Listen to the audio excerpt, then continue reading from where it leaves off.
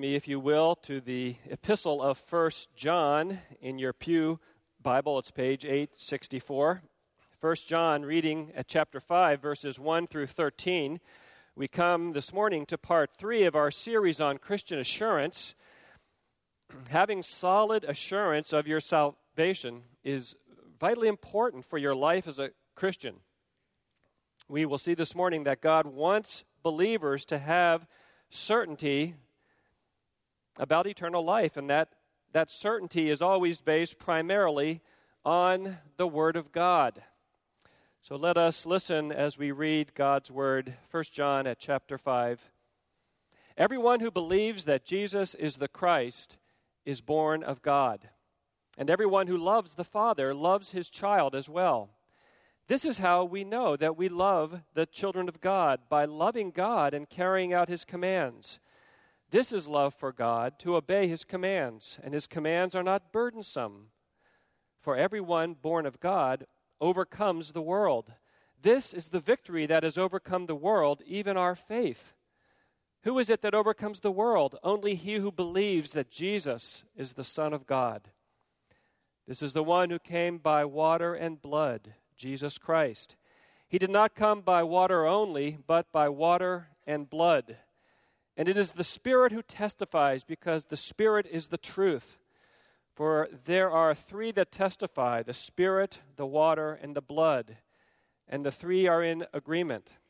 We accept man's testimony, but God's testimony is greater, because it is the testimony of God, which he has given about his Son. Anyone who believes in the Son of God has this testimony in his heart.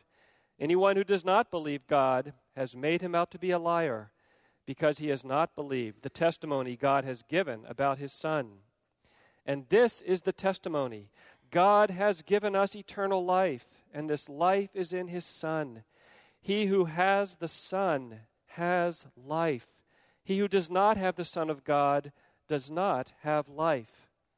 I write these things to you who believe in the name of the Son of God, so that you may know that you have eternal life.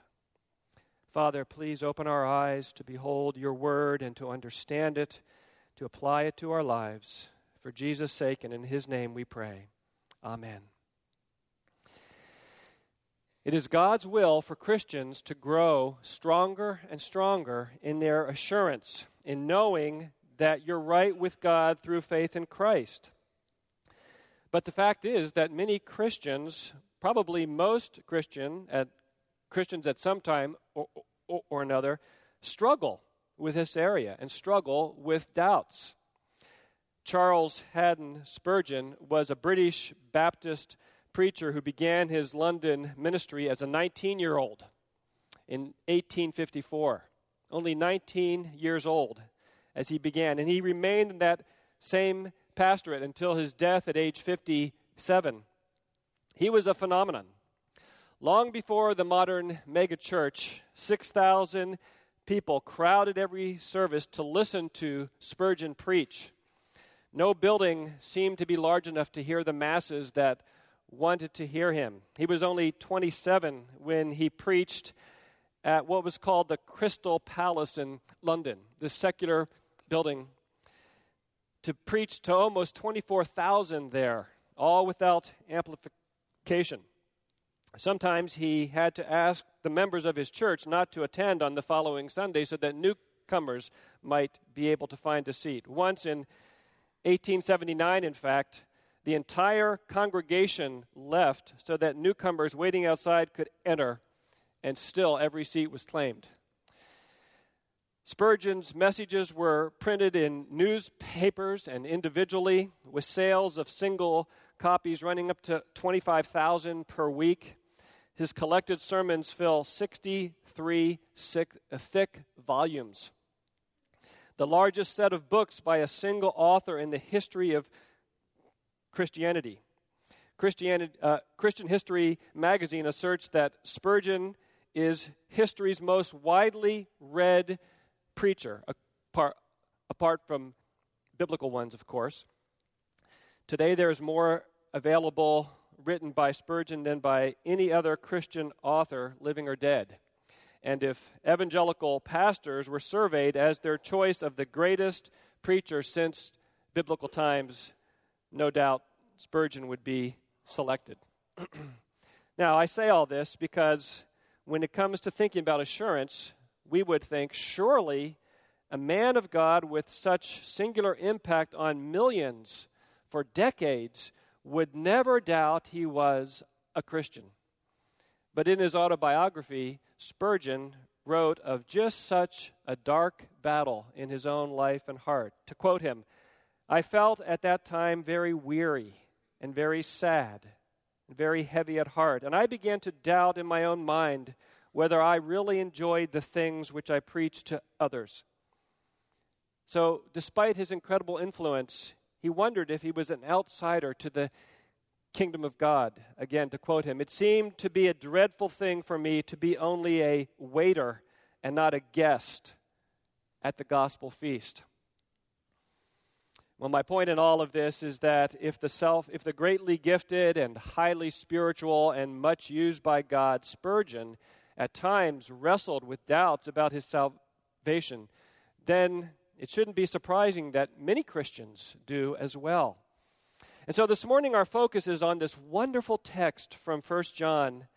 Notice that verse 13 gives us the purpose for which the Apostle John is writing this epistle. He says, "I write these things to you who believe in the name of the Son of God, so that you may know that you have eternal life." He writes so that they might know that they have eternal life. The purpose is similar to the purpose statement of John's gospel, which is found in the Gospel of John, chapter 20, verse 31, but it's not quite the same. Listen to that. It says, "But these things are written that you may believe that Jesus is the Christ, the Son of God, and that by believing you may have life in his name." In other words, the purpose of the Gospel of John is to produce faith as Jesus Christ is held forth, to bring about faith in people's lives.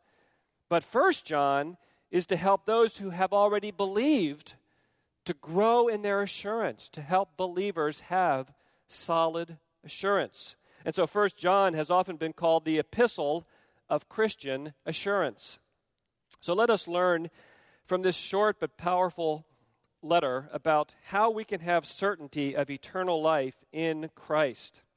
We have two main points, and they each concern a way of assurance. The first is the bedrock. The second is the secondary kind of assurance. So let's look at each of these this morning. First of all, the bedrock of our assurance is God's written word. The bedrock is God's word. It's like the solid granite foundation on which the house is set.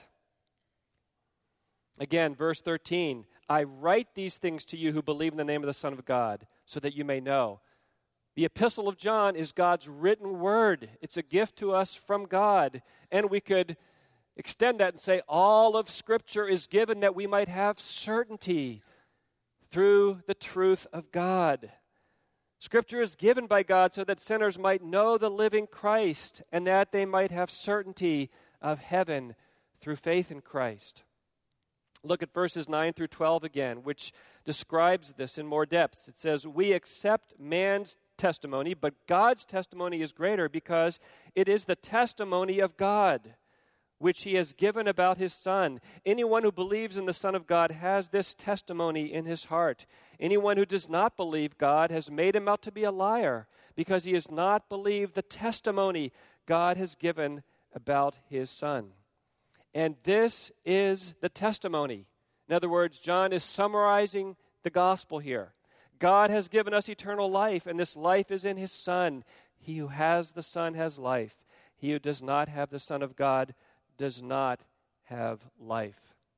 In the verses right before that, John speaks in somewhat cryptic phrases about the water and the blood and the Spirit, and there's some dispute about what that means, but most evangelicals believe that this means that the blood is referring to the death of Christ, the water, the baptism of Christ. In other words, the bookends surrounding the public ministry of Christ.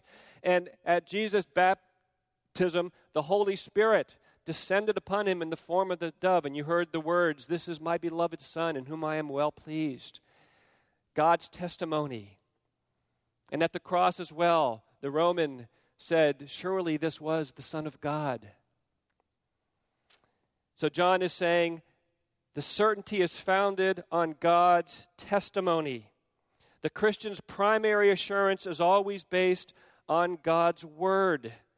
Belief in Christ is based on God's word, and assurance is tied into that same certainty on the foundation of God's word. Whether you're a new believer or whether you've been a believer for 50 years, whether you're struggling in some valley of trial or temptation, or whether you're experiencing a time of great fruitfulness and spiritual blessing and joy in your walk with Christ, always our central and primary certainty that we have life in Christ is a certainty based on God's word. Think of some of the great promises of God's word. John 3:16, for God so loved the world that he gave his only begotten Son, that whosoever believeth in him should not perish but have everlasting life. Do you believe that promise of God? It is the testimony of God. Have you put your faith in Jesus Christ through the Word of God on the basis of that rich promise? Of course, true belief means more than just mental assent, intellectual assent. If I ask you, do you believe in George Washington? Probably all of you would say, well, sure, I believe. I believe that he was the first president. I believe what the history books tell about him for the most part. I don't know if he cut down the cherry tree, but other than that, okay, I believe. But you're not relying on George Washington in any way, I hope, unless, you're pretty far out there. No, belief in Christ goes beyond mental assent to certain facts about Christ, even mental assent to facts about the fact that he truly was the Son of God or that he rose from the dead. It means resting in Jesus Christ to save you from your sin and to give you eternal life. But if you have trusted Christ, however weak and hesitant your faith might be, it is founded on the bedrock. It's founded on the Word of God. Take some of the other clear promises of Scripture. John 5:24. Jesus is speaking again in this case. He says, I tell you the truth, whoever hears my word and believes him who sent me has eternal life and will not be condemned. He has crossed over from death to life. That's a promise from God. That's the testimony of God. Or Acts 2:21, everyone who calls on the name of the Lord will be saved. Acts 16:31, believe in the Lord Jesus Christ and you will be saved. These promises are the testimony of God. They are God's infallible word. And our assurance, you see, always comes back to God and his word. Pastor Don Whitney writes about the problem of doubt as he tried to help one woman in his congregation. To quote him as he worked with her, he says it this way, an introspective young woman told me she had been riding a roller coaster of assurance. Lately, she had been in a twisted valley of doubt, clouded by fears that she had deceived herself about her motives and responses 3 years earlier when she professed faith in Christ. She had repeatedly asked herself whether back then she had repented right and believed right. Recalling this pattern in previous conversations with her, it occurred to me that despite her apparent concern to respond appropriately to the gospel, her focus was misplaced. She was trying to find assurance in what she had done rather than in what God had done. As she became more Godward in her focus, she had more consistent assurance and joy in her salvation. I think that's a helpful explanation of how our focus needs to be Godward. This Godward focus is the thing we have to see in this first point. It's God's testimony that is the bedrock. We accept man's testimony, but God's testimony is greater because it is the testimony of God, which he has given about his Son. If you're struggling with assurance, the best possible solution and the way to greater certainty is to fill your mind with God's word, with God's truth. Let your emphasis, let your meditation be on the sure and certain promises of God. Your assurance of salvation should never be fundamentally on an experience that you once had. However wonderful or spiritual that experience may have been, our assurance not based on experience. Your assurance must not be based on some religious ceremony. Your assurance should not be based on the opinion of others. Sometimes pastors will have people come to them, and it's if the people want the pastor to somehow pronounce certainty on them. That no, your assurance can't rest on any opinion of man. It can't rest on anything that you've done. It doesn't rest on your good works. It doesn't rest ultimately on the fruit of faith in your life. No, it is to be based on the certainty of God's word, which is tied to the very character of God. The Apostle John says, God cannot lie. For 18 years in the early 20th century, Pastor Ironside was pastor of Moody Church in Chicago. An elderly man confessed to him desperate struggles with the assurance of his salvation. And he told Pastor Ironside how he longed for some definite witness that he could not mistake. Ironside said, "Suppose that you had a vision of an angel who told you your sins were forgiven. Would that be enough to rest on?" "Yes," the man replied, "I think it would. An angel should be right." But Ironside went on to say, "Suppose on your deathbed Satan came and said, 'I was that angel transformed to deceive you.' What would you say?" Well, the man was speechless.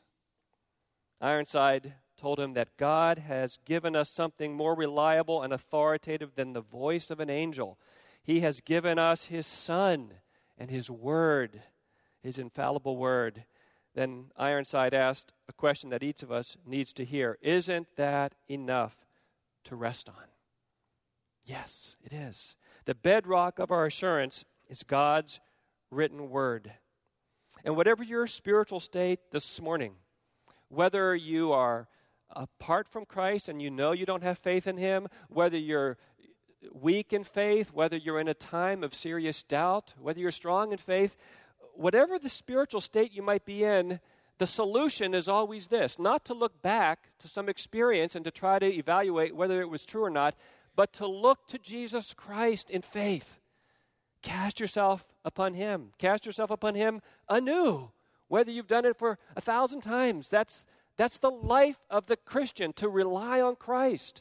So the answer is always the same: by God's grace, through faith in Christ, on the basis of the bedrock of God's Word. Well, for our second main point is this: our secondary assurance is found in the fruit of faith in our lives. So the bedrock is the Word of God, but the secondary kind of assurance Scripture speaks about again and again is the fruit of faith in our lives. We saw this last week in Romans 8 when we saw that the one who is led by the Spirit is the Son of God, and led by the Spirit is obeying the Word of God. This second kind of assurance really addresses the question, how do I know that my faith in Christ is genuine? And at some point or another, almost all Christians wrestle with that at some point. How do I know that my faith is not false? Because we know that the Bible does speak about people having a false faith, a faith that's not real, the kind of faith that James speaks about when he says faith without works is dead. If we turn James' words around, we could say it like this: living faith, alive faith, or true faith will bring about works. It will bring forth fruit. And here in 1 John, we could say that even the main emphasis of 1 John is on this fruit of faith. John highlights repeatedly in his epistle 3 kinds of fruit, sometimes called the tests of life in 1 John.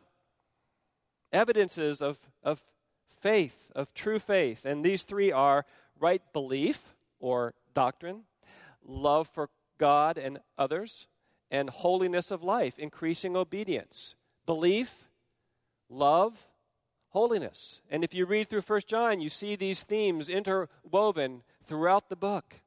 Let's briefly highlight them because we find them in our text. The first is right belief, chapter 5, verse 1. Everyone who believes that Jesus is the Christ is born of God. If you're born of God, it will bring forth the fruit of belief. Similarly, if we turn back to chapter 4, we see this same theme at verse 1. Dear friends, do not believe every spirit, but test the spirits to see whether they are from God, because many false prophets have gone out into the world. This is how you can recognize the Spirit of God. Every spirit that acknowledges that Jesus Christ has come in the flesh is from God. But every spirit that does not acknowledge Jesus is not from God. Chapter 2, verses 20 to 23. But you have an anointing from the Holy One, and all of you know the truth. I do not write to you because you do not know the truth, but because you do know it, and because no lie comes from the truth. Who is the liar? It is the man who denies that Jesus is the Christ. Such a man is the Antichrist. He denies the Father and the Son. This theme comes out in the book. In other words, the Apostle John is saying there are already heretics. There are already those who teach falsehood. And especially at that point, it was about the person of Christ. There were those apparently in that time who were saying that the spiritual Jesus descended on the earthly Jesus at his baptism. And then before he was put to death, that Jesus left and ascended. So there was this misinterpretation and this heresy about the incarnation. There were those who were saying that Jesus wasn't fully God or he wasn't fully man. And so right belief about Jesus, especially his incarnation, that he was truly God and man, that he rose from the dead, that salvation is by grace through faith in him, those are all at the heart of the right belief a Christian will have. A true Christian will have right belief about Christ. But then there's also this evidence of loving God. Chapter 5 at verse 2. This is how we know that we love the children of God, by loving God and carrying out his commands. This is love for God, to obey his commands. Sometimes when you read the Epistle of John, you feel like you're going around and around. What does it mean to love God? Well, that shows up in loving others. Well, what does it mean to love others? It comes from loving God. Well, what does it mean to love God? It means to obey his commands. It goes around and around like that because John is saying these all are tied together. Chapter 4, verse 12. No one has seen God, but if we love one another, God lives in us, and his love is made complete in us.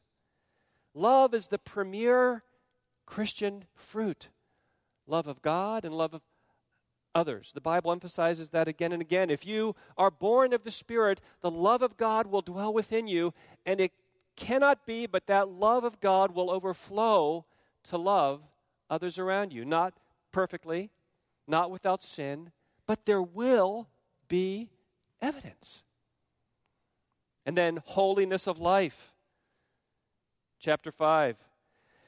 Again, verses 3 to 4. This is love for God, to obey his commands, and his commands are not burdensome, for everyone born of God overcomes the world. This is the victory that has overcome the world, even our faith. Who is it that overcomes the world? Only he who believes that Jesus is the Son of God. Overcoming the world is talking about this sinful, fallen world system that in which we all live, and which tempts us all the time, and which leads us astray. And throughout the book, John is saying, the one born of God overcomes. Not perfectly, not without sin. No, there's a place where John says if we claim to be without sin, we deceive ourselves, and the truth is not in us. So he's not talking about perfection, but he's saying there's this war against the world.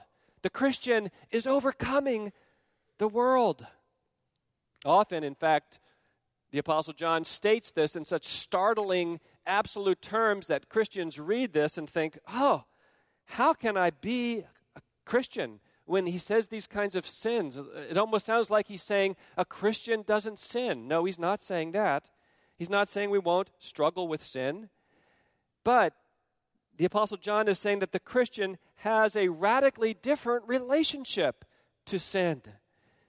He's not content in his sin. He's not complacent and easy in his sin. He's not apathetic about his sin. No, he's grieving over remaining sin. He's confessing it to the Lord. He's fighting against it. He's fighting with the world. I've got crabgrass in my yard again this year, but I want you to know I'm fighting it. And I found out that those little spray things with the, part weed killer, part crabgrass killer, they really don't work. I've used them for years. You spray them, the crabgrass turns a little yellow, and then it's right back. I feel like I watered the crabgrass when I sprayed it. But I use crabgrass preventative. I put that on this spring. I was out there the other day. I said, I'm just going to pull some of this out, and I just started pulling it. But then I saw, I thought it was just a little bit, and then I looked beyond that, and there was a whole big crop of it. But I have overcome the crabgrass to some degree. It's not as bad as some years. And it's better than it was about 13 years ago when we moved in. I don't think the folks who lived in the house before us took care of it at all. Now listen, our salvation is not based on how well we battle remaining sin, or how well we love others, or even if we have all the right doctrine, although you've got to believe the fundamentals about Christ to be saved. But our salvation is always and only based on the work of Jesus Christ held out to us in God's Word, the testimony of God. That's the bedrock. That must always be our main focus. Yet there should be ongoing evidence, this secondary kind of assurance in our lives. And we should see that, and it should encourage us in our walk with Christ. We should have a love for fellowship with other Christians. We should be waging all-out war against the temptations of this world. Our fruit may be weak, but it's there. It's like the expectant mother who feels that baby kicking inside of her. And if a couple hours go by or at a certain point and she doesn't feel movement, she begins to worry. And she might even go to the doctor and say, I just want to make sure everything's okay, because if there's life there, there's movement. There's evidence. Maybe the evidence of faith in Christ is at a low ebb in your life right now. And there are many possible reasons for that. It may be because of an especially difficult circumstance in your life. Hardship often brings us low. It might be because of satanic attacks. Satan loves to condemn the saints. It might be because of a lack of knowledge of what the Bible teaches, and you just don't understand much about God's Word. It might be because you are refusing to deal with known sin in your life. That always tends to weaken assurance. It might be because of spiritual laziness. You can find time for 10 hours or 20 hours of TV a week, but somehow you can't find 1 hour of total time a week for Bible study and prayer. It may even be because of illness or your natural temperament. Whatever the reason may be, the answer is always the same. Go to God and go to His Word and drink deeply from the fountain of Jesus Christ. The great hymn writer William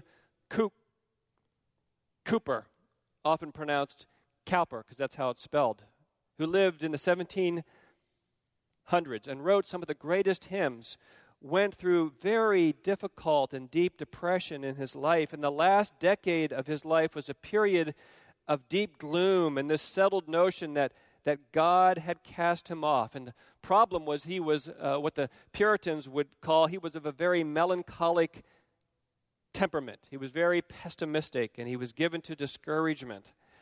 But he had his highs and he had his lows, but he fought throughout his life to gain assurance. And he reinforced his doubts with the truth of God. And because of his struggle, God used him to bless millions of Christians ever since. Some of our favorite hymns are hymns written by him. One of them is this: God moves in a mysterious way, His wonders to perform. He plants His footsteps in the sea and rides upon the storm. You fearful saints, fresh courage take. The clouds you so much dread are big with mercy and shall break in blessing on your head.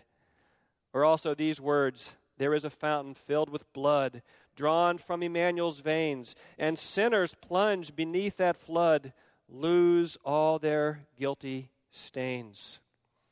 Cooper wrestled with assurance. He wrestled with darkness and doubt, but he fought to the very end. A number of years ago, Masterpiece Theater had a series about a European who fought in World War I.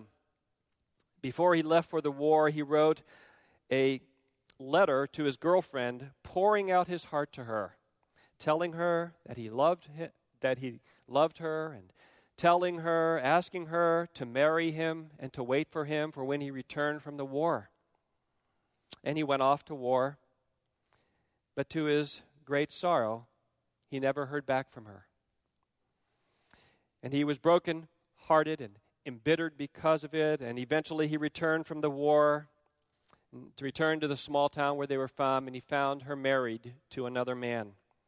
So he spent his life in isolation and bitterness on a small farm outside of town, consumed with what had occurred. And when he was a very old man, he sat on a bench in the town, and a woman who had returned to the town for a funeral was sitting on the bench, and they began to talk. And as it turned out, this woman was a dear friend of his old flame. And the man eventually told her his sorrowful story and how it had crushed him all his life. The woman on the bench paused for a long time, and then she asked him, "Are you sure you never received a letter from her?" He trembled with emotion and said, "If I had ever gotten one message from her, I would have read it every day for the rest of my life." Several moments passed. The woman, deep in thought, obviously disturbed, said, "I mailed the letter to you myself. I was going to the post office, and she gave me a letter to you telling you that she loved you and that she would marry you. But obviously, the letter was lost, and you never heard from her." And so this poor man spent his entire life in misery and bitterness because he never received the assurance of his beloved's love. God has written his love letter to us in the Bible, and he has given us the certainty of his testimony, and he calls us to believe and to rest in his word with full assurance. I mentioned earlier about the great preacher Charles Spurgeon and the time of his struggle with assurance, most likely in his case because of his chronic gout and the associated pain and discouragement from that illness. But during the low ebb of his assurance, he attended a church in a town in the English countryside one Sunday. The man who conducted the service that day was not an experienced preacher, but he was an engineer of that day. He read the scriptures and he prayed and then he preached. And instead of preaching his own message, wouldn't you guess it, unaware of the identity of who was there visiting, he preached one of Spurgeon's own sermons. That was done a lot in those days. Nevertheless, Spurgeon later wrote these words. He said, as he sat there, "The tears flowed freely from my eyes. I was moved to the deepest emotion by every sentence of the sermon, and I felt all my difficulty removed, for the gospel I saw was very dear to me and had a wonderful effect upon my own heart." When Spurgeon, after the service, introduced himself, the embarrassed man confessed, "Why, it was one of your sermons that I preached." The great preacher replied, "Yes, I know it was, but that was the very message I needed to hear, because I then saw that I did enjoy the very word I preached myself." How ironic that God would use one of Spurgeon's own sermons to renew his sense of assurance and to fix his hope anew on the great mercy of God in Jesus Christ. Do you have the assurance from God's word that you have eternal life in Christ? If not, then the Bible says, flee to Jesus Christ. Put all your trust in the mighty promises of God. He will give you new life, eternal life. And this is the testimony. God has given us eternal life, and this life is in his Son. He who has the Son has life. He who does not have the Son of God does not have life. Let us pray. Father, we thank you for the astounding assurance that you give us, that we sinners can be saved by grace, can be brought to heaven, can be given the certainty of eternal life, founded on your word.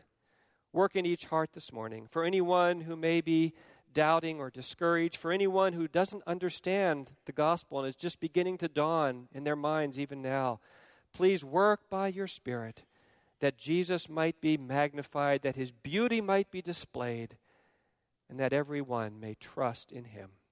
We pray in his glorious name. Amen.